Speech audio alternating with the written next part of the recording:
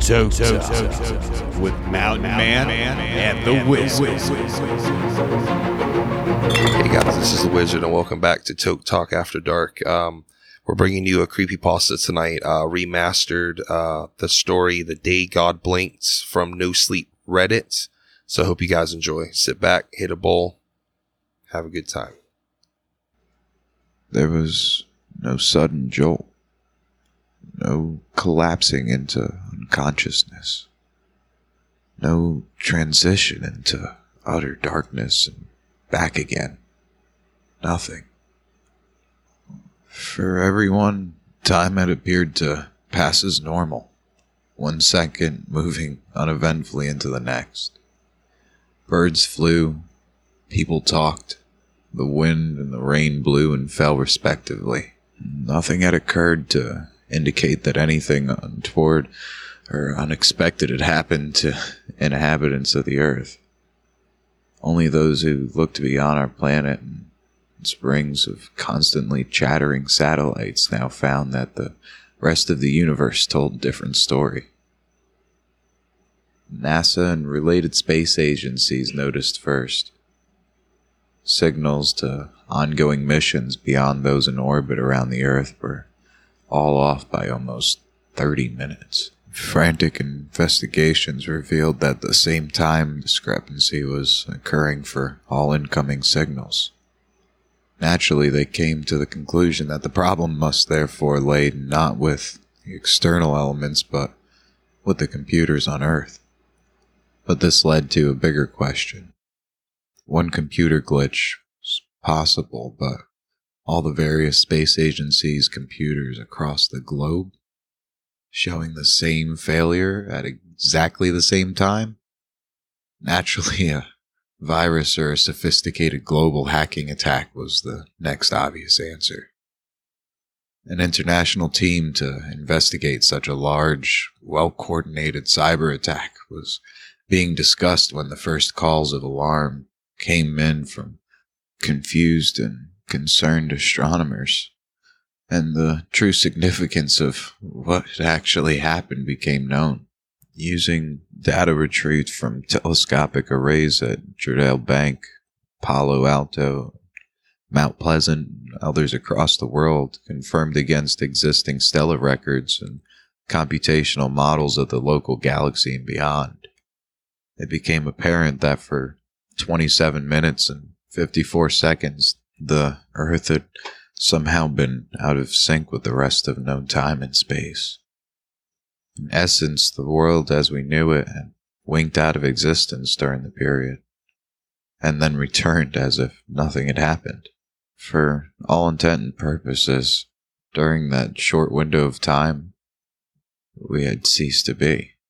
The International Investigation Team was repurposed, a blank check written, given its pick of the resources and the best minds in their field, all to investigate this one event, and all sworn to the utmost secrecy.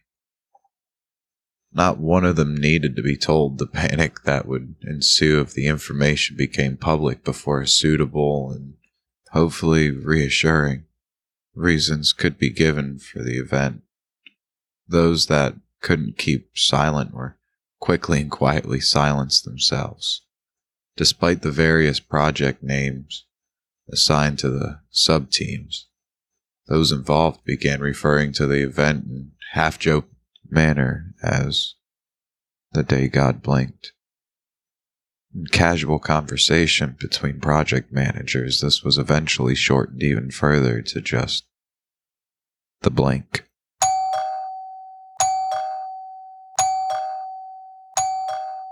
After 6 rings, Ben finally answered the door. Mark, what are you doing here? You invited me, remember? Did I? How odd. Well, I probably had a reason at the time. It's still good to see you anyway. Come on in. I'd known Ben since childhood. We attended the same schools for a while, before his crazily high IQ led him onto a fast track of higher education and beyond. We kept in touch, though. His parents were sensible enough to realize he needed some grounding in the real world, and encouraged our friendship with the usual sleepovers and camping trips. Their smarts lay in forcing Ben not to let his social skills atrophy completely like a lot of very intelligent kids usually do. As a result, whilst he was frequently sidetracked and forgetful, he still functioned in normal society with a degree of success. After our respective schooling finished, we both moved on to the IT industry, although vastly different levels. For myself, I now worked in a tech support, mostly maintaining insurance systems for a range of small independent companies. Boring, but it paid well and allowed me to travel. He, on the other hand, was self-employed and preferred working from his apartment of solitude, as he called it, referring to himself as a consulting technician. He'd gotten the idea from watching reruns of Sherlock. His work was a lot more varied and advanced. Whilst he never openly admitted to hacking, he certainly had enough technical knowledge and experience to have been employed in the past by such names as Google, Microsoft, and IBM when they needed someone to test all the new, unshakable security they had just put in place, or track down those that subsequently were able to breach their all-new, unshakable security. He preferred the latter work, he told me. It added the thrill of the chase, plus it usually paid better. What was less well known was the work he occasionally did off the books for such groups as the Department of Defense and the NSA. He admitted this working for them was, 1, they wanted his expertise and brilliance, and 2, it allowed them to keep tabs on his expertise and brilliance. He didn't mind this, as he explained once. Well, it keeps them happy knowing where I am and what I'm doing. Or at least what they think I'm doing. And then he'd grin and pass me the latest decoded email he intercepted. He didn't do anything with the stuff he found, he just enjoyed the challenge. To be completely honest, sometimes it was hard to pin down just who Ben was and what his motivations were from one moment to the next. I'd just grown up accepting him and his eccentricities, quickly coming to the conclusion his life was a complex pattern of impulses and ideas, woven together from threads that were as much madness as genius. There was his belief that every time someone said abracadabra, an angel lost its wings, or that common colds existed as a vast hive mind mentality to avoid detection by its elements constantly hopping from body to body. Mad, crazy shit like that. Half the time I thought he was joking. For the rest, I just hoped he'd had enough common sense to rein it in when we're in public. Then there were the times he did and said things that ended on the opposite end of that. What he said made absolute, unnerving sense. On those occasions, he spoke with a ludicity that seemed to cut through the crap humankind had built around its certainties and beliefs, as if he'd touched on some universal truth we should all by rights know. All I could do at those times was marvel at how someone with such a kaleidoscope for a brain, entertaining such a maelstrom of contradictory thoughts, and constantly, suddenly bring all those elements together to produce those single blindingly white lights of truth. Then he'd suddenly go off on a tangent, accusing his neighbors of being CIA agents, trailing neurotoxins on the local cats, and we'd be back to normal. Still, I came at his summons. Despite the crazed theories and odd habits, it was definitely the most entertaining conversation around. Plus his library of illegal downloaded films was truly a wonder to behold. That, and he was my friend. It was during a piece of work for NASA, idling through their secure system looking for proof of Area 51 during his time off, that led him to first discover, then piece together all the facts concerning March 25th and the blink found by the international team so far. Being his only close friend, he'd decided to fill me in on the ongoing conspiracy, mainly so he could show off his talent once more, hence the invitation. As he spoke, he appeared completely oblivious to how my face was gradually growing more and more incredulous. He described what the world's space agencies and astronomers had discovered, and how a secret scientific think tank was now investigating what had happened. Scientists, quantum theorists, mathematicians, the whole spectrum of science, all focused on the one problem and the question associated with it.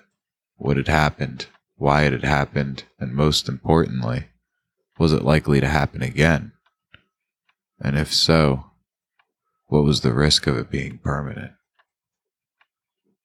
He told me of the total news blackout and how any amateur astronomer or similar who now came to the same conclusions were to be either brought on board, treated as cranks, or disappeared with extreme prejudice. Their biggest fear was a mass panic, he said, or the world's religions taking credit on behalf of their respective gods and several genocidal wars kicking off as a result. As he said, "There's nothing more disconcerting, I guess, than not being able to trust your own reality. We've been raised in a world where it's fine to distrust your government, your employers, even your family. But your own entire existence? Definitely a recipe for chaos. Places like Surin have been placed on almost permanent hiatus. The governments of the world have no proof experiments like the ones they were doing, that they were the cause, but then I suppose they had to point the finger somewhere until more evidence showed up. There's a lot of theoretical work being done, but pretty much zero practical. I guess it's only a matter of time before they get the screenwriters in from Doctor Who to brainstorm a possibility cause." He sighed at this, sat back in his swivel chair and spun round, gazing at the ceiling, seamlessly lost in thought. Then he slowly came to a stop and returned his gaze to me, a mischievous twinkle in his eye. "Then on the other side, you have all the religions." At this he paused again, looked around his cluttered desk, and then started building what looked like a tower of various bits of paper. As it slowly grew in height, he continued speaking. "Remember our Bible classes? I like the stories, if not the morality. I especially like the story of Babel." The rising structure of books, hard drives, chocolate bars, magazines, and other random items his hands could find and reach had risen to a height just below his chin. He added a few more items, adding to the precarious sway it already had, pausing again, his hands not touching, but spread wide on either side, ready to stop a imminent collapse. He attempted the voice of a old English vicar delivering a sermon. "Men in his wisdom decided to build a tower to God, so they may converse with his creator. God, although in his glorious wisdom, decided men should not be allowed to do this and took steps to rectify the situation. So he cursed mankind with the gift of many tongues." He smirked at this, his eyes never leaving his tower, and returned to his normal voice. "Well, many a project plan or piece has been ruined by the inability of people to understand each other. It might be that humanity is overreaching itself again. With the final proof of the existence of the Higgs boson, maybe God's decided we're getting a little too close again, and he's selfish about his tricks. Time for another lesson, perhaps?" At this, he slowly closed his hands in the fists on either side of the precarious edifice he had created. Then with a single finger, gingerly pushed it near the top. With a crash, his metaphorical tower scattered across the table and the floor.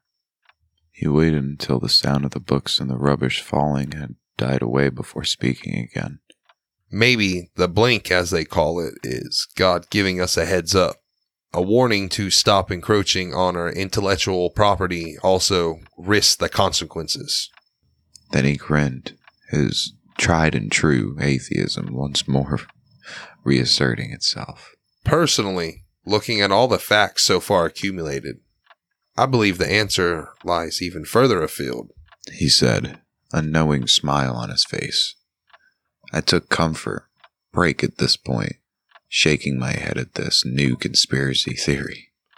When I got back, he'd moved on already, his head now buried inside of a PC tower case. He'd perched on a different desk he had reserved for mechanical endeavors. It was quiet for a while, broken only by his humming as he fiddled inside the case whilst I looked for somewhere reasonably clean to sit. Then abruptly he spoke again, his voice oddly masked by the case. As I was saying, I believe the answers that they seek lie further afield. I have statistical proof, in fact. Statistics? You? He'd often laughed at statistics in the past, and blamed them for 63.75% of the world's ills. In his mad pedantry, he'd indeed worked out a formula that he'd said proved this figure.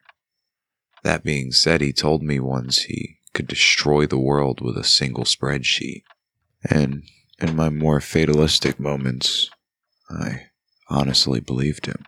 I accept statistics and all their perceived infallibility are the most fallible things in the world. He mumbled from inside the case, reaching aimlessly for a screwdriver on the desk next to him. With a hand-colored orange and black from a mix of grease and Cheetos. Take a work of fiction and add numbers to it, and suddenly it becomes nonfiction. Add a pie chart and a graph, and it becomes inviolate truth. Bollocks, said I, only half listening as I lounged on a large dirty beanbag chair littered with wrappers and odd wire.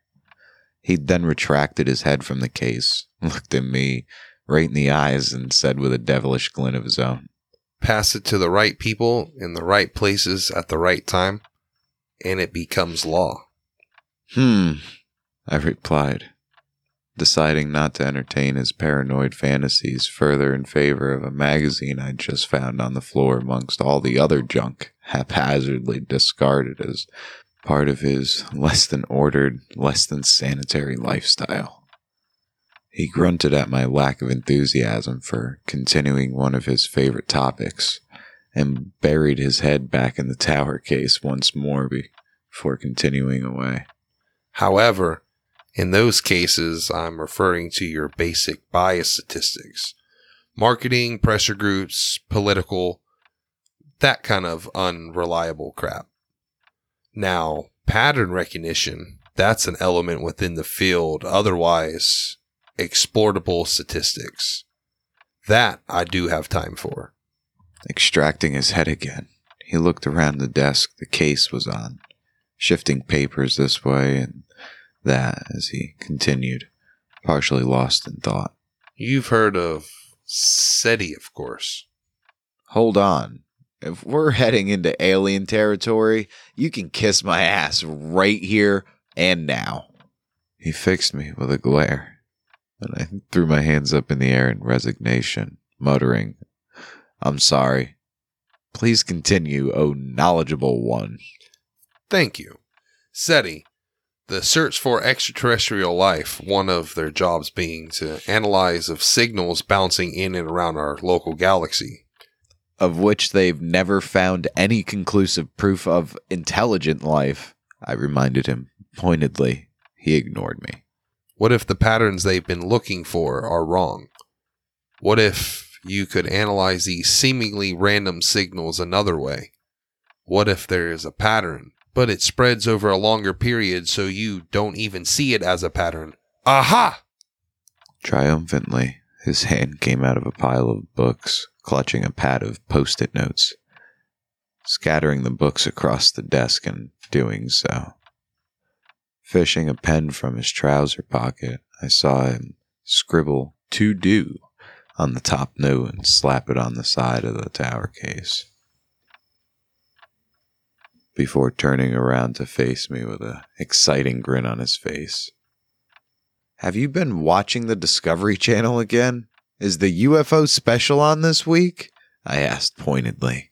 He looked at me indignantly, though I noticed he quickly closed the TV guide that had been open on his desk amongst the mess.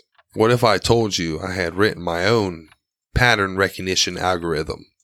What if I told you I found a message in those signals? "Bullshit," I said quietly, suddenly less sure of myself now, more than a little shaken by what this meant if he had indeed succeeded in discovering a message from an alien race. "Well, it wasn't easy," he continued, feigning an air of false modesty. "And I do have the NSA to thank. Although if they discover I've been running this algorithm in the background on their decryption supercomputer, then I may have to leave abruptly or apologize.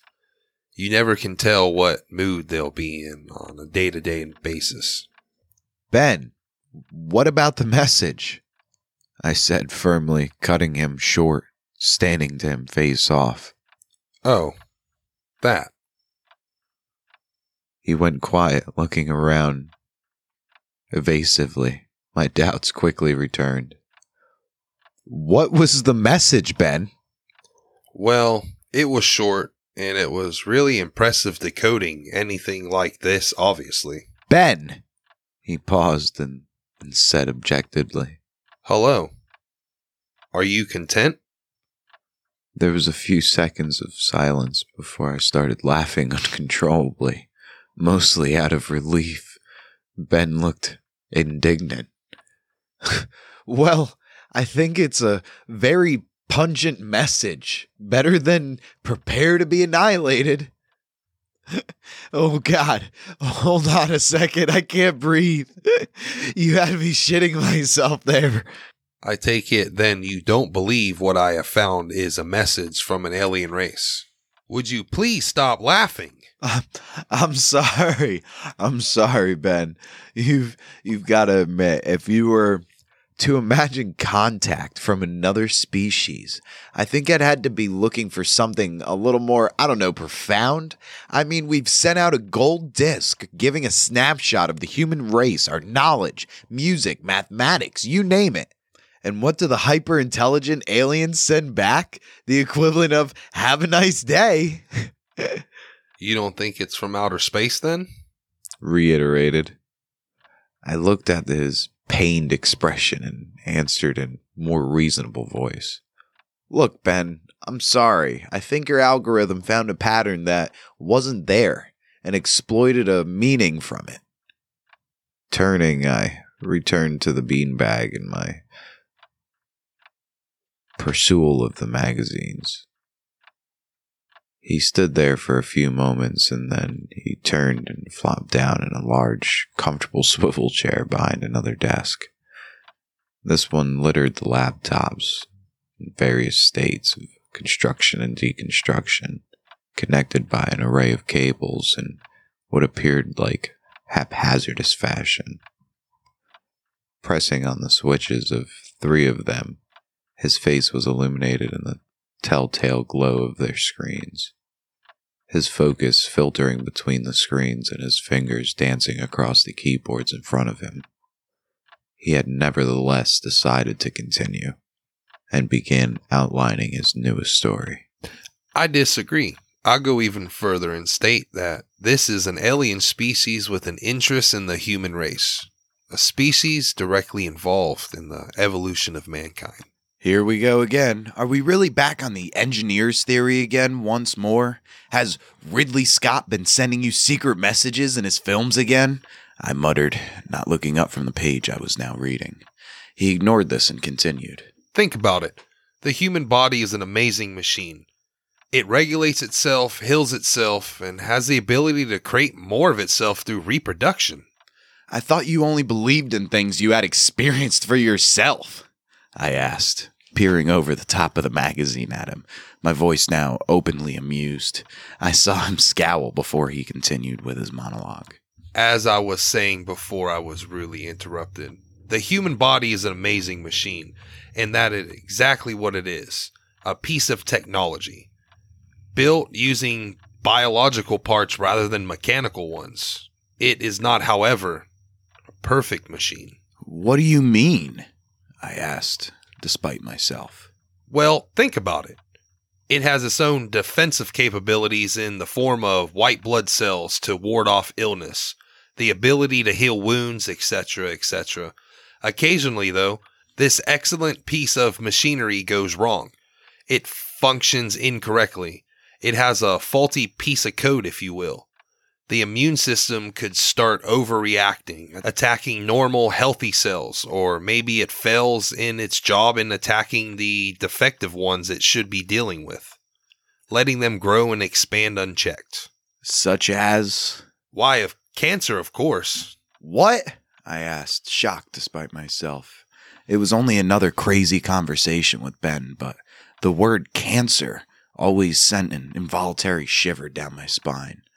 I'd even seen enough of its effects on my friends and family to be adverse to even mentioning it.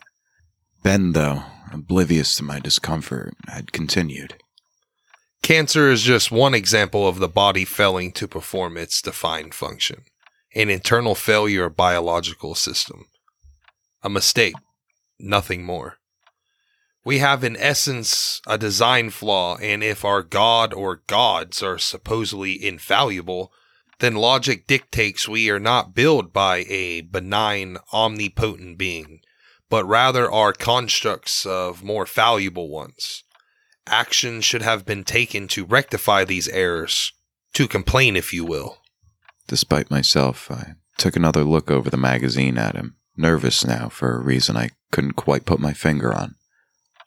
What did you do? Why, I sent a message back telling him this, of course. I hadn't seen Ben in 6 months. Work had kept me busy in London. And he wasn't one for texting or casual telephone conversations to catch up. Then one day he called me up suddenly to come visit. By this time, snippets of information about the Blink had begun to leak out onto the internet, on even some of the more respected sites and journals. Most people saw it as just another mad conspiracy theory. Haven't spoken to Ben before, though, when he'd outlined all the data. The fact that other sources were now relaying the same information sent chills through me. It was one thing for it being just another one of his crazy theories, but quite another when a growing number of external bodies were now seeming to confirm the event's existence. This time when I rang his doorbell, he answered on the first ring, but I wasn't ready for the sight when he opened the door. He was haggard and tired, like he hadn't slept in days. His clothes were rumpled and dirty, even more so than normal. As I stood there, I caught a look in his eyes. They were bloodshot, and there were large dark circles under them. But there was a calm I hadn't seen before, which was echoed in his voice as he welcomed me in. I couldn't quite put my finger on it at first, but then it dawned on me. I had seen and heard this kind of response before in those who were in their final stages of terminal illness. Acceptance. I felt my body prickle with unease. That chill that ripples across your skin when you stop thinking in the past or the future, and all your attention is suddenly focused on now, because you know the world you're used to is about to change in some fundamental way. I paused in the doorway and looked him in the eyes. Then, without thinking, I drew him into a massive bear hug. Ben had never been one for physical contact, and all the time I'd known him, but he accepted the hug without question. and I felt some of the tension release from him. We parted after a short while, and I asked him sincerely, "Are you okay? Nothing's wrong with you." No, nothing physical at least. Good, because you look like shit." He laughed weakly at that, then quieted. We stood there silently for a few moments before the thought that had been nagging at my mind since he invited me forced itself out. "Have you noticed on the web there's been a lot of noise about this blink thing that you mentioned to me last time? I was wondering, did you get an answer?" He smiled weakly, ignoring my question, inviting me in and simply pointing me to the large beanbag chair for me to sit, as I had done so many times before. If anything, his apartment was even messier than last time, but somehow the impression of organized chaos was gone. This was just a mess that had been left to accumulate, like the owner no longer cared. As I sat down, he went over to the desk and fiddled with a laptop, moved some random items on the desk, and almost like he was stalling. Then turning to face me, resting himself against the desk, he asked me in a vague voice, Do you remember what I was talking about the last time you visited? "You mean the alien thing?" I answered, trying to make my voice sound light. The smirk on my face, forced and obviously fake. I'd given in to his suspicion and he knew it. Before, he would have rubbed that fact in my face, but today he didn't. Such things didn't seem to matter to him anymore, which made my voiceless fears even greater. Not just humanity, but all life on Earth has been engineered. An external source created it and maintained it. It's my belief. At this, he laughed a dry, mocking laugh at his use of a word he previously despised. It is my belief now that Earth has experienced various stages of life. There have probably been several of these stages back from when the Earth was first formed, up to and including today. Of these earlier versions, we have no substantial evidence of. The last one before us, though, we do have several indicators lying around. He left it hanging, waiting for my mind to catch up. It didn't take long, although I was surprised at how easily I was accepting what was possibly another one of his eccentric theories. "You mean the dinosaurs, don't you?" I said quietly, his restraint somehow infecting me as well now. A small smile arranged itself on his lips again, though the sadness never left his eyes. Indeed. Those big stumbling sods before us, for the sake of clarity, I've classed them as version 5.0 of life on Earth. We are version 6.0, I now have reason to believe. "What about your message? Did you get an answer?" I asked again, a bit more impatiently. Not just my message. The Earth's been sending radio signals and more out for quite a few years now. If we can find their signals, as I've proven, they can most certainly pick up ours, even the unintended ones. "What are you trying to say, Ben?" They got our message and they took action. I tried to swallow now, in a dry throat. "What actions?" You work in technical support. What is usually your first recommendation when something stops working correctly? I don't know. Usually turn it off and back on again does a trick in a majority of cases. At this, my voice trailed off as I realized what he was implying. What this said about March 25th and the 27 minutes and 54 seconds. Ben started laughing, trailing off into a sad cough as he saw what he'd said take hold in my mind. Then he suddenly went off on a tangent, just like the old days, and I listened despite the sick feeling and pit in my stomach at what I was now thinking. Chariots of the gods. Chariots of the freaking gods. Imagine that. Aliens coming down to teach ancient civilization new tricks. Or maybe they didn't. Maybe version 6.0 was still under warranty at the time and part of that warranty included on-site maintenance. Hell, my money's on the Greek gods actually being extraterrestrial consultants sent down to fix bug problems. Makes you wonder what kind of fucked up piece of code triggered Pompeii. Shut up!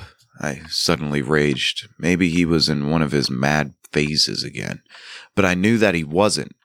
The sane, logical part of me didn't want any more truth. Knew I couldn't handle it anymore. I looked up and Ben was staring at me. Not in anger, but in sympathy. He settled down next to me on the beanbag, passing me a beer he had obviously just finished out of the small fridge he kept behind his desk. I took a long swig, let my breathing settle, and then passed it back. Taking that as a cue to continue, he did, but quieter this time, less tinged with the historical note that had appeared to be emerging in his speech earlier, like he'd reached the peak of his madness and was now trailing off to the other side. It would explain why so many people believed in pantheons of gods back in the day. Alien engineers popping down to fix the system whilst we were still covered. Just like Microsoft ending support for older versions of Windows, though. Maybe we just passed the date where version 6.0 of Life on Earth was covered, so they stopped coming. He took a swig and passed it back, his voice now wistful, his eyes unfocused, trying to look across the unfathomable void to where he imagined our progenitors resided. And now in this age of radio and microwave signals, the people on Earth are finally sending messages and emails that can be picked up by their gods, bemoaning this and that, failure with their bodies, with their families and the world around them, demanding fucking answers, and this message tremble out across the ether of space, picked up by some backwater tech support desk in some forgotten nebula.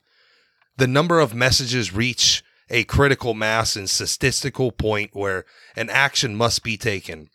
And some alien equivalent of a high school dropout named Gary checks a scrap of paper on his desk for instructions to an age-old piece of software.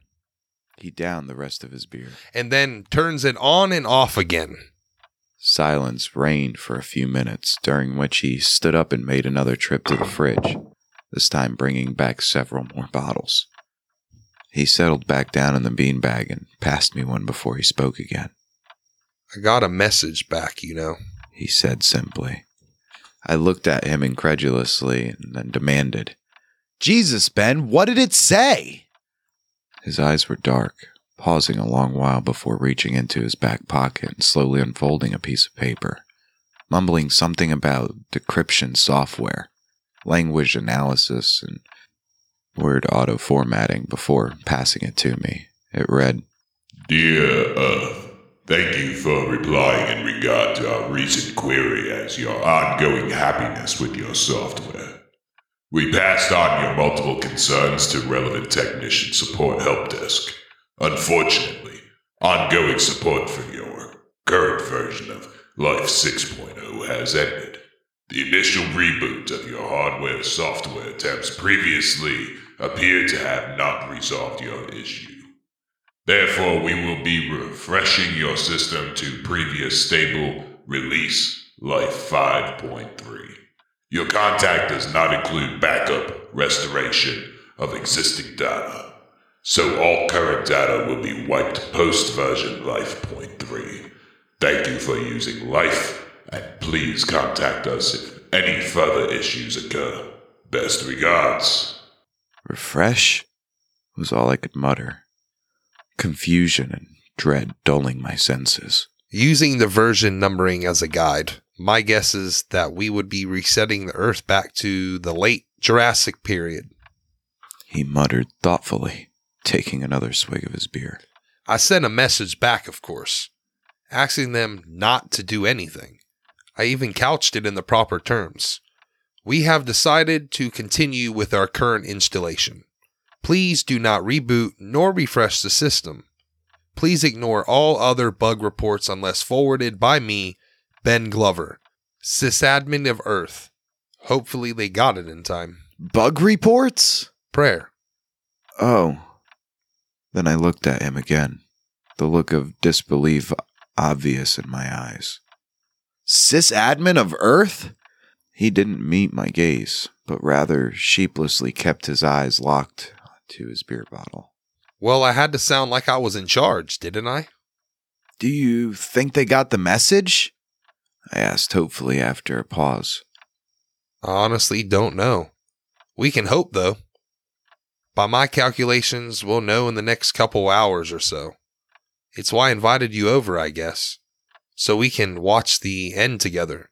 Then again, we might just wink out of existence. His voice trailed off. Silence reigned again, broken by our occasional sips. There wasn't, in all truth, very much else to say. After a while, he finished his beer, rested it gently down next to him, and then yawned expansively, leaning back on the beanbag with his hands collapsed behind his head and said matter-of-factly, Well, to be perfectly honest, I don't think the dinosaurs were given a fair crack at the whip the first time around. Only right they should be given another go. I turned in disbelief to argue with him at his irresponsible attitude, and then saw the barely suppressed laughter in his eyes. When all was said and done, what was there left to do but wait and see what happened, and laugh at the absurdity of it all? He started and I joined in, till the tears were rolling down our cheeks. And then we sat there, laughing and drinking beer until the world ended. Maybe.